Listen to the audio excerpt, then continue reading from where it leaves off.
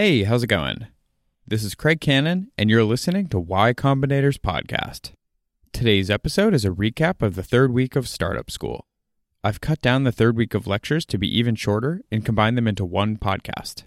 First, we'll have a lecture from Anu Hariharan. Anu is a partner at YC. Her lecture covers 9 common startup business models and the metrics investors want to see for each. Then, we'll have a Q&A with Anu and Adora Chung. Adora is also a partner at YC. During their Q&A, they'll answer questions from Startup School founders on how investors evaluate startups. All right, here we go. Thank you all for having me, and it's so awesome to see so many of you at 9 a.m. in the morning to discuss metrics. So let's hope we keep you engaged till the end of the session. So how do we think about what metrics to track? And our advice is find out which business model you fit in. You know, the most common thing people do is which industry vertical are you in? Are you healthcare? Are you biotech? Or are you enterprise? But that's not really the best way to think of metrics. The best way to think of metrics is how do you plan to charge your users? Which is the business model, and which of these business models do you fit in? So roughly there are 9 business models. I mean, I would say 99% of you should fit into one of these categories. If you don't, you're probably building something that's incredibly hard, which is what we call moonshot. So I'll walk you through for the rest of the presentation on each business model and what 3 or 4 metrics you need to track. Beyond 3 to 4, honestly, at this stage is an overkill. So these are the things that would matter. So what is an enterprise business model? This is a company that sells software or services to a large enterprise. Pretty simple. Very few startups do that. So I would imagine very few of you are planning to launch something from day one that sells to, say, Facebook or Google or Apple or any of them. But if you are one of those companies, examples are like Docker, Cloudera, FireEye. Even in the YC portfolio, there are very few that did that from day one. But if you're one of them that sells to large enterprises, you would characterize yourself in this category. And the large enterprises tend to work in terms of contracts. So your business model will come into 3 things, which are the 3 metrics you track, which is bookings. So if you're working with, say, Facebook, they'd say, hey, you're going to help us hire X engineers. We'd like to sign a $100,000 contract for next year. So that's why you'd say, what is my booking? What's the total number of unique customers I have? And what's revenue? The difference between booking and revenue is Facebook might sign a contract ahead of time, would tell you at the start of the year that it's 100,000 for X hires over the year. That doesn't mean you recognize revenue straight away. You recognize revenue only when you've delivered the service. Either you've placed all the hires that you said in your contract, or if it's an annual contract, you just divide it monthly. So the common mistakes we see founders do is confusing bookings and revenue. You know, they would have signed contracts, but they haven't delivered anything. The contract hasn't even kicked in, but they're already reporting it as revenue. That's not true because you haven't delivered service. So therefore, it's not revenue. And so you should hold yourself accountable for that, like the company is not generating revenue. The second common mistake, which is probably more relevant at the stage that you're in, is, you know, Facebook might have verbally told you, I will consider a 100K contract. You know, for them, 100K is not a big deal. For a lot of you, it's a really big deal. That's neither booking nor revenue because it's a verbal offer. So even if they sign a letter of intent, it means nothing. So you really have to have the contract written down, signed for it to be bookings, and for revenue only when you start delivering it. The second business model is SaaS, which is probably where most of you fit in, especially if you're in B2B or, servicing to other companies. You're all probably thinking of SaaS model. It's a very prominent model these days. You know, you see a number, all these are YC startups, Segment, Ironclad, Sendbird. They all started with SaaS model, right from day one. SaaS is software as a service. In terms of business model, it's really subscription business. You charge something monthly for a software that you provide. So what are the 4 key metrics you would want to track? Well, if it's subscription, by definition, the revenue is recurring, right? Which means if you hopefully have built something that people really like, they'll continue to use it and they pay you every month. So that's why you track MRR at the highest level. That is monthly recurring revenue. How much are you making monthly and what did the customers commit to it? ARR is annual recurring revenue. Because at this phase, you're really growing fast. You may be growing 30% week over week or 40% week over week. So it's helpful to track your annual recurring revenue as literally run rate. So if this month you made 30,000 in MRR, and if it's truly recurring, you should expect that your annual recurring is 12 times that. So it's just a good metric to use internally as well because it helps show the pace rather than just looking at absolute. The third thing you should pay attention to is churn. So when you launch, there'll be few users who are early adopters that use it, but you really should be paying attention to if they stop using it, right? And if you're a subscription business, the chances are you probably make $5,000 to $10,000 a month from 2 or 3 customers or maybe even 10. So losing a customer means real impact on your revenue. And so this is why we recommend measuring something called gross MRR churn, which is how, say at the start of the month, you expected your monthly recurring revenue to be 10,000, but one customer churned and they were paying 3,000. Then that's your gross churn, 3,000 by 10,000.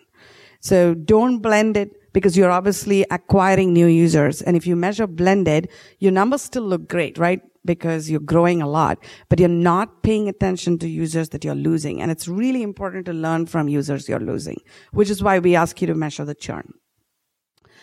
Paid CAC. This comes in a little later. Hopefully, almost all of you are acquiring users organically. I wouldn't recommend doing any paid acquisition at this stage. But if you do start doing some experiments where you say, hey, I'm going to do a little bit of paid marketing or advertising to get a few customers, then you should measure what was the cost to get that user through paid mechanism. So which is literally saying if I spent $10,000 on Facebook or any other channel that you used and you got 5 customers from that channel, how much did you pay for that? Common mistakes. 2 really common mistakes, and this happens again and again, even in spite of like highlighting it, which is ARR literally stands for annual recurring. Recurring is the most important word. Revenue. If you don't have a recurring business, which is you don't charge subscription, your customers are not committing to 12 months of payment, you don't have a recurring revenue business. So internally, if you start calling it ARR, everyone thinks, oh, it's repeat business. It's not, because you have to go back and acquire them each month, or you have to have, you have to work with your customers to make sure they pay every month. So the most common mistake is people, instead of saying annual run rate, which actually is not very useful even to gauge your business. If you use ARR, be absolutely sure you have recurring revenue. And the second mistake people make is when they would say, oh yeah, it's recurring revenue, but actually the customer would have committed to only one-time payment.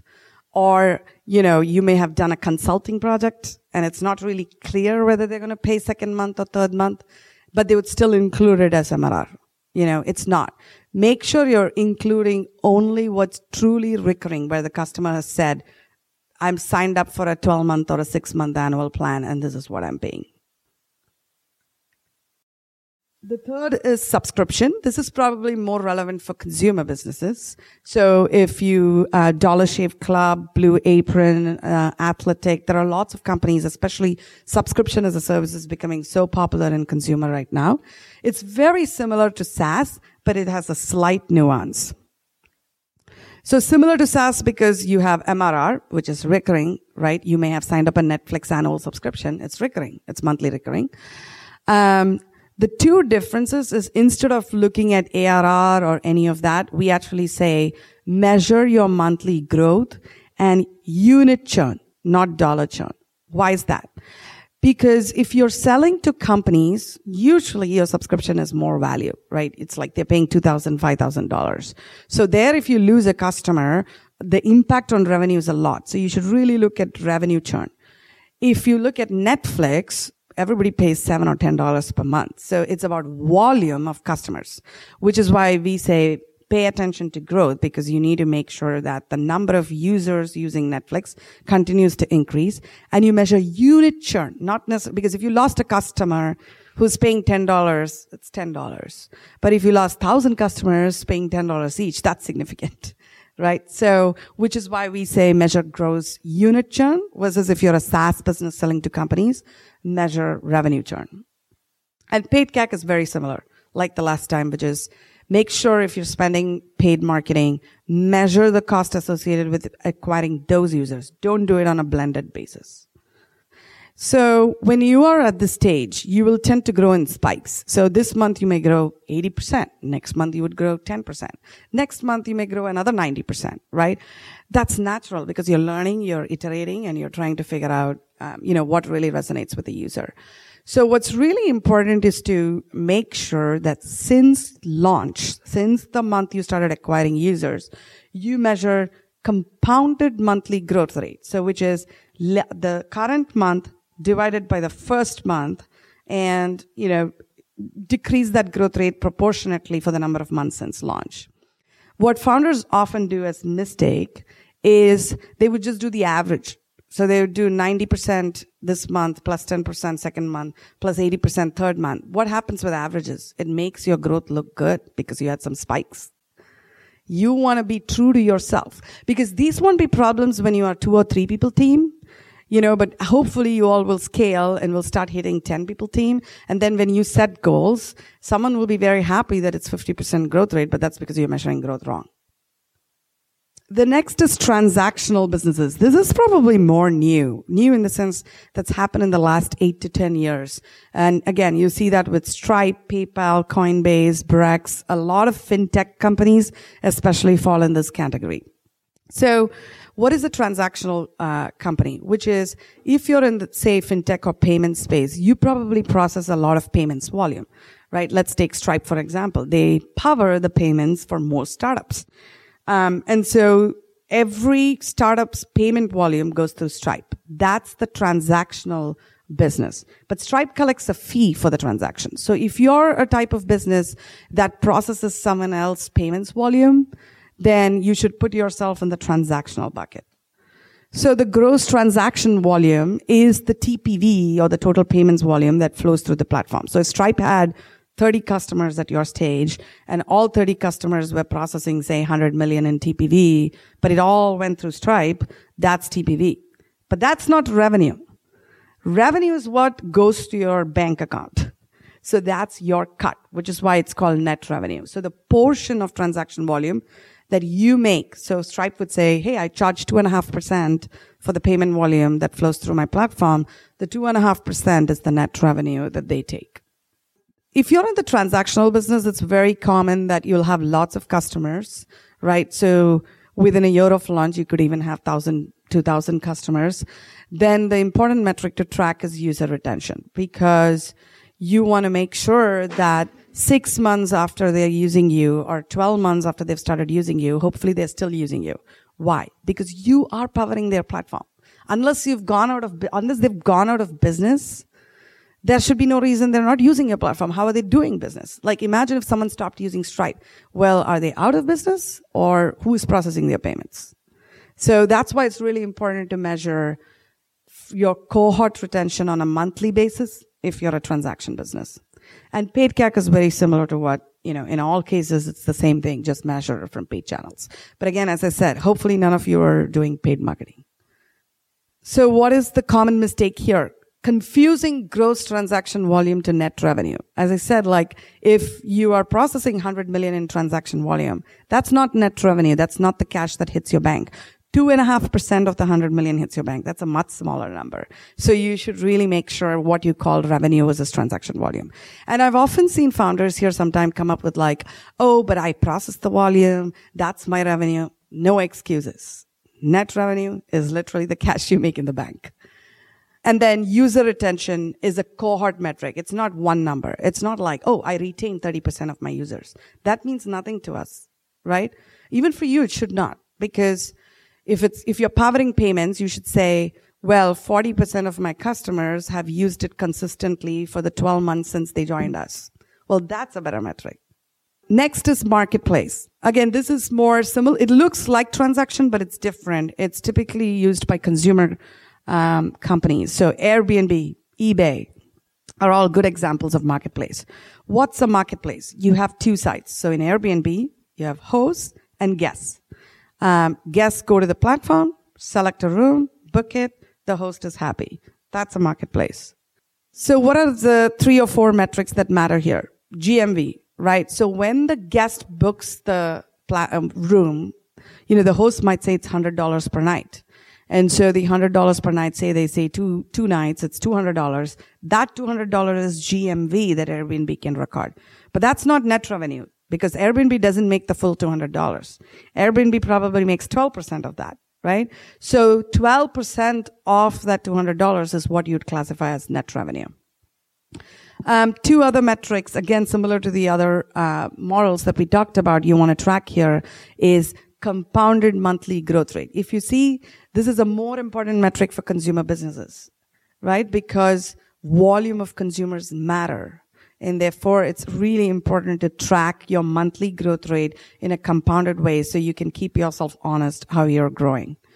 And similarly, when it comes to consumer businesses, you should pay attention to user retention, not necessarily dollar retention, because the volume of users matter. So here, you would say, what percentage of customers came back to Airbnb or Airbnb retained, 6 months or 12 months from now? Now, in Airbnb's case, how often do people travel?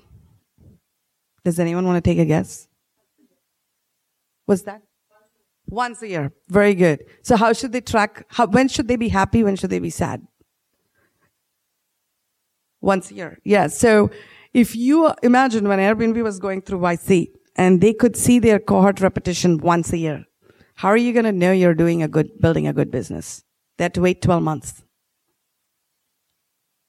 Will you wait 12 months to check whether your customers are coming back? No. So this is where you have to get creative.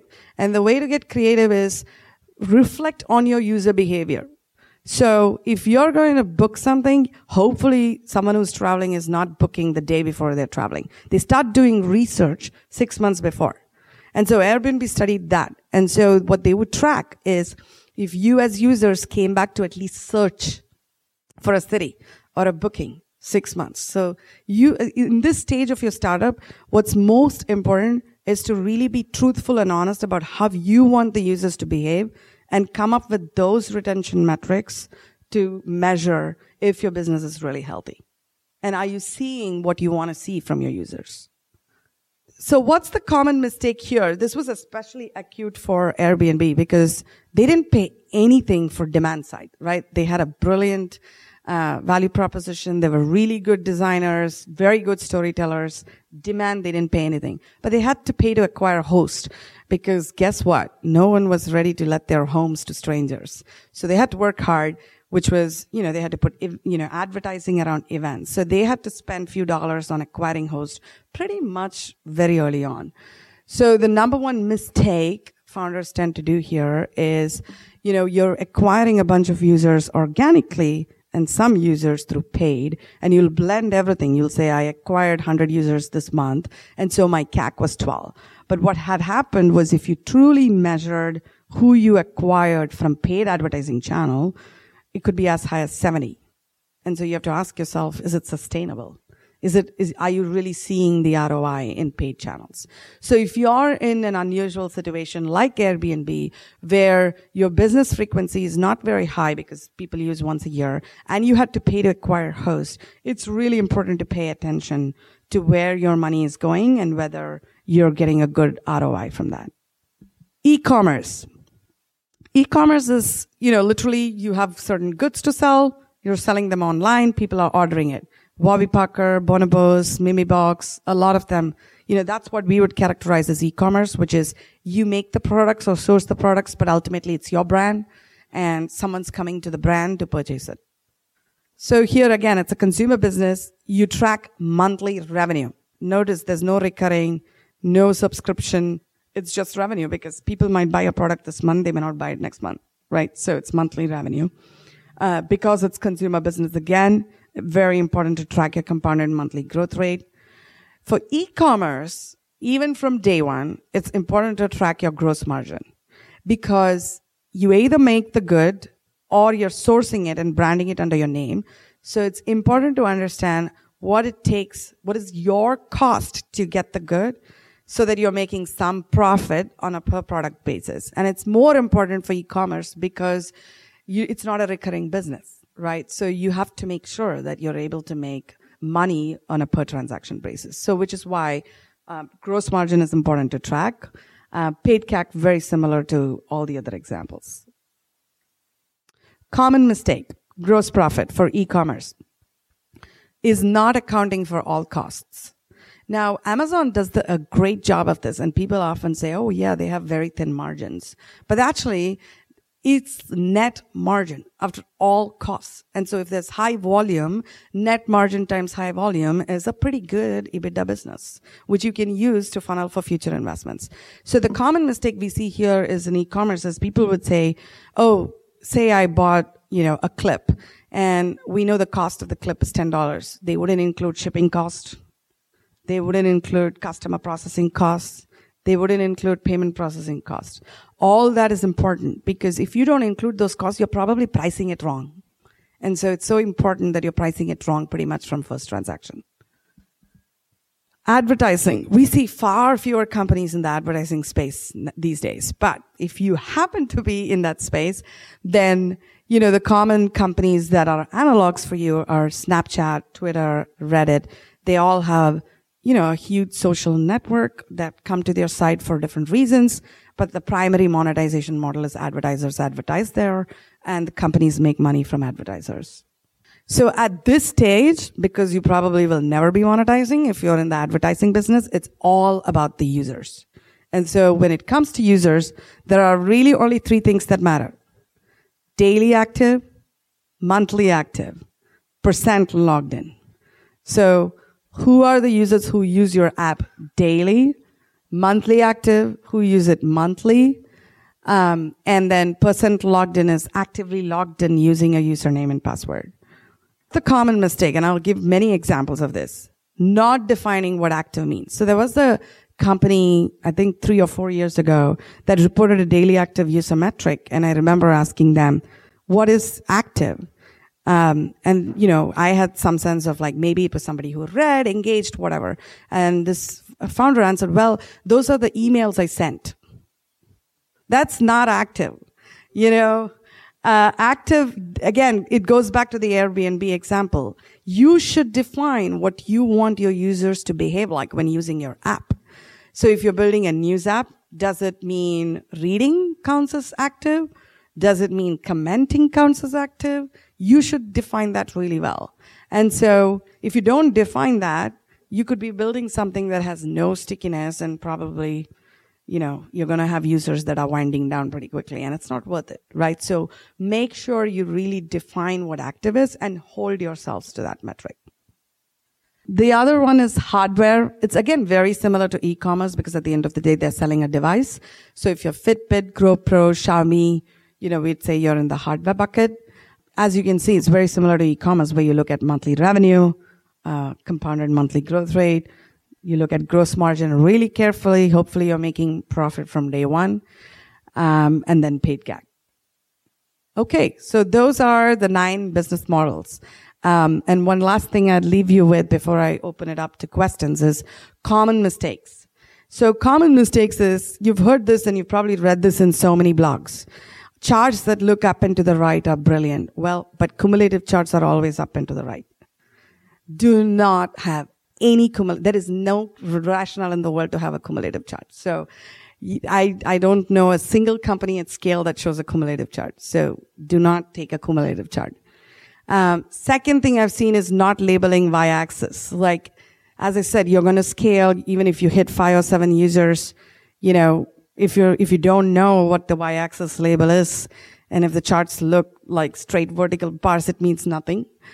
Third is changing y-axis scale. This is something I never understood, but quite a few of them do it, which is, x-axis starts at 0 and y-axis starts at, say, 50. Those things don't really show how well you're growing. Show your problems. By the way, no YC startup had a chart straight up and to the right. No one did. Even the most successful companies didn't either. So I think the most important thing is to really be honest, measure, and fix things, right? It's okay to go down sometimes. And also usually we say don't show only percentage charts. It's very important that whatever you're measuring, whether it's gross revenue churn, monthly growth, be clear about the absolute number and the percentage relative to the absolute number. We also have, done detailed posts on metrics while I was at A16Z. So I've included 2 links there if anyone wants to look at it. But at your stage, only 3 or 4 metrics matter. If anything you took from here, hopefully you fit into one of these 9 business models. You can start with 2 or 3 of these metrics for each business model, and that itself would be a great head start for all of you. All right. Now for Anu and Adora's Q&A. We're going to do a new thing here, see if it works. Essentially, the topic of this Q&A is how do investors measure startups or something like that. And so what I did was I posted, I don't know if you saw, but I posted in the forum and asked for a bunch of questions. There are hundreds of them. And so I'm going to take the ones that were upvoted a lot and then go from there. So most of this is going to be me asking Anu questions since Anu has been an investor for a long time. That's not what she told me. She told me half of them. I will help answer questions too. But just to get started, so the bigger, you kind of went over this earlier, but the big areas in which an investor evaluates a startup is team, metrics, which you went over just recently in the lecture, unique insight and how big the opportunity is. Are there any other areas big areas in which you evaluate? Yeah, no, I think especially at the stage you're in, and probably for a while, even your Series A, B, it all comes down to only 3 things: team, product market fit, market opportunity. That's it. And so at the stage you're in, it really is probably the heaviest weight is the team. And so when it comes to the team, it's more about why are you working in this idea, right? And what unique insight do you have? Your clarity of thought on how you plan to, see this as a big opportunity. And how good are you at convincing that? Like and if an investor gives you capital, do you know what to do with it? Right? So that's pretty much it. So in terms of team, what if I don't have experience in the thing that I'm building? Like, how are investors going to believe that I'm a legitimate person to work on this? Yeah, it actually does not matter, to be honest. I think pretty much if you're consumer, B2B, enterprise, it doesn't. Where probably industry or domain experience helps a little bit is really healthcare.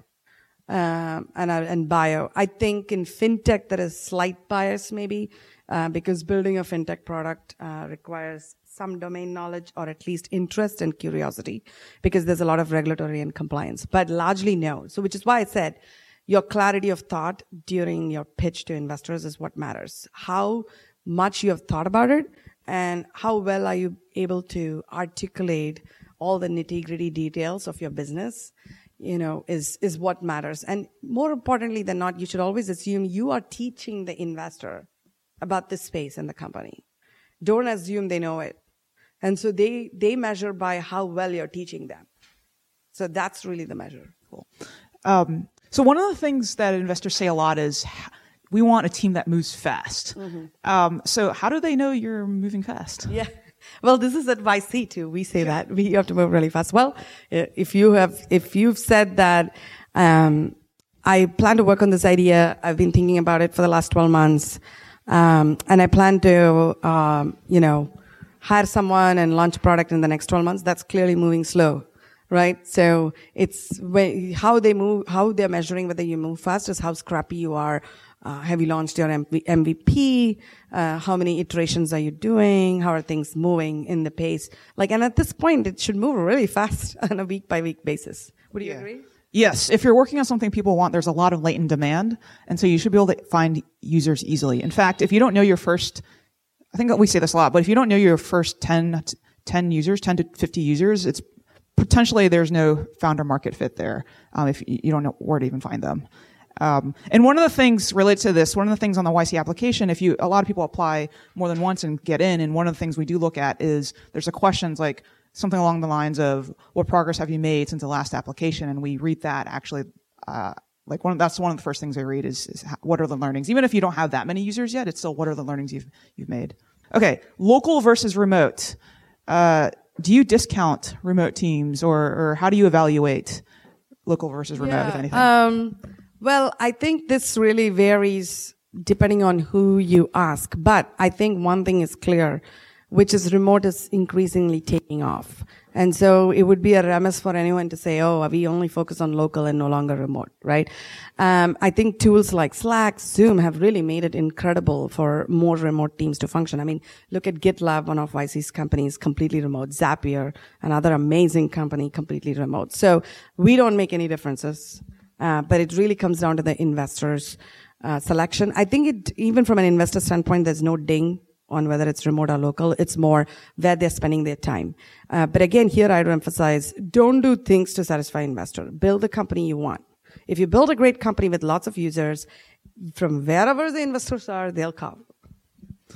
All right. So this question is, I have heard constantly that investors are investing in team, not product, which we have said. How does a solo founder factor into this? Like, what is, like, the team is one person. So how do you evaluate that one person? More often than not, it's the CEO that's talking to the investor anyway. We don't recommend that all founders are attending all investor meetings because obviously it's a lot of time, that goes on doing investor meetings versus you have real work to do. So it really comes down to the CEO's clarity of thought, and how well they are able to impress upon investor. By the way, this is not just to impress investors. The reason why this clarity of thought, I keep bringing this up, if you don't have that, how are you going to hire your first 10 people? If you can't convince your first 10 people that you're building something big and they should join you in your mission, then it's really hard to convince investors, right? And that's why investors are looking for that storytelling ability. So solo founder doesn't matter. It's the CEO's job. The CEO really needs to be good at it, and they should learn to be good at it. Do you have any advice on how to know the clarity of thought, like the clarity of thought piece? Like, how are you doing well on that? Yeah. So, this is probably a really high bar example, but I'll say that, which is the Brex founders, Enrique and Pedro. It was the second time they were building a company, so they knew that they needed to do this. I don't know if they did this in their first time, probably not, but when they were going through YC, they actually literally iterated from a VR startup idea to Brex, right, which is corporate credit cards. And they had built fintech in the past. But both of them knew the stakes were high, at least for them, because they were dropping out of Stanford. They literally came out of Brazil to attend Stanford. They were dropping out of the university. And so they both wanted to make sure that Brex had a big opportunity. And before hiring a single person, they wrote down very clearly what Brex could be with all the products that they could build in the roadmap. Tested it for it was not a huge survey, but they just wrote it down to really understand. Built a financial model. Enrique actually attended the accounting class in Stanford because he had no idea how to build it. And he built a whole model year by year, tested the assumptions of market demand and what penetration they would need to hit for it to be at least $1 billion company. And only after they both got comfortable that there is a path, and this is worth quitting Stanford for and putting our entire life probably for the next 10, 15 years on this, they hired the first employee. That is an amazing clarity of thought, right? I'm not saying everybody should be there, but you should at least do the first exercise. If you were to convince someone to join you, more often than not at this stage, whoever you want doesn't want to join you. So what is that compelling story?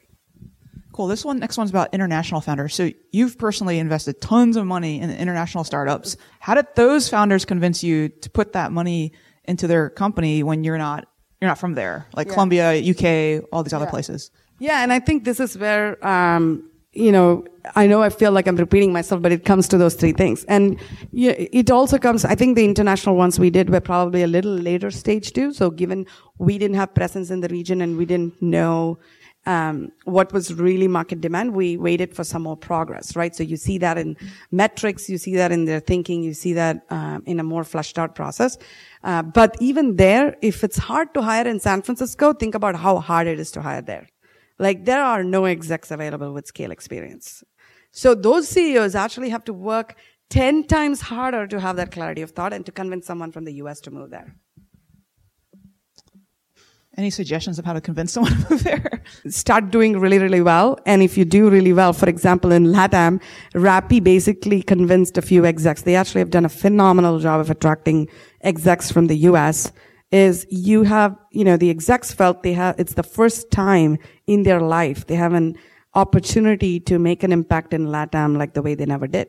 And you can do that through a startup. It's really hard to do in any other setting. And so they've been able to convince execs with LATAM connection, obviously, but have been living in US and UK for many years to move back and lead teams. For the purpose of applying to YC, we take founders from everywhere. And like Anu said, it's more about team and idea than metrics or where you're from and stuff like that. Okay. So is bootstrapping as a solo founder an instant no in your mind? Do you have advice for solo founders? So 10% of our batch from last batch were solo founders. So we definitely accept solo founders at YC. In terms of what you guys do, like, is that doesn't seem like I don't think that's a great, but I would say this, having, obviously observed a lot of YC founders, even the ones at scale. It's such a hard journey, and there are so many things that are going to go wrong, that having another co-founder generally I've seen has helped a lot more. Because there's someone who can give a lot more context than everyone depending on the CEO. But if you don't have that, that's fine. But then by the B, we're looking for some senior execs, at least one or two, who are incredible that you can lean on for some portion of your business. Because if it's still all you, the main challenge after the BVC is the CEO is not scaling. And so if you're a solo founder, it just becomes harder if you don't scale. Yeah. It's always good. I find that the good solo founders build a community around them of people to help them go through some tough times.